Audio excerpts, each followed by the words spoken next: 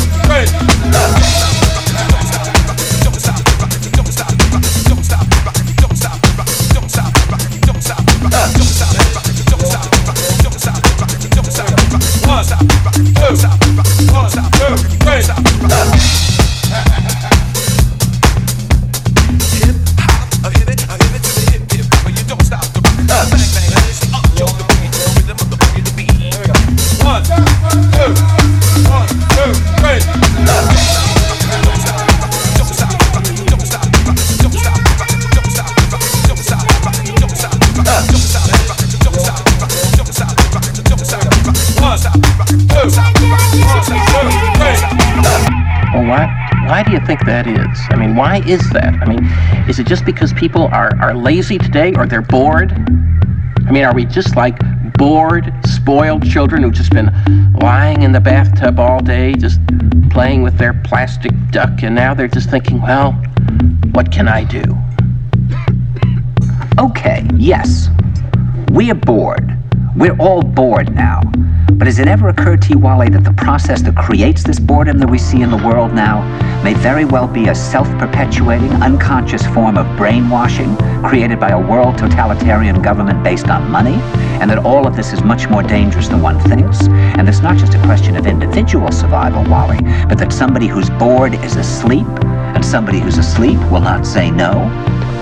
See, I keep meeting these people. I mean, just a few days ago, I met this man whom I greatly admire. He's a Swedish physicist, Gustav Bjornstrand, and he told me that he no longer watches television, he doesn't read newspapers, and he doesn't read magazines. He's completely cut them out of his life because he really does feel that we're living in some kind of Orwellian nightmare now, and that everything that you hear now contributes to turning you into a robot.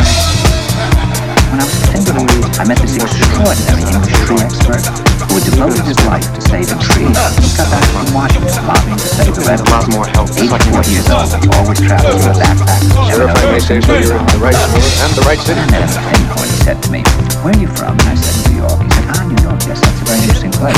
Do you know a lot of New Yorkers who talking about the fact that they want to leave but never do?" I said, "Oh, yes." He said, "Why can't you help me?"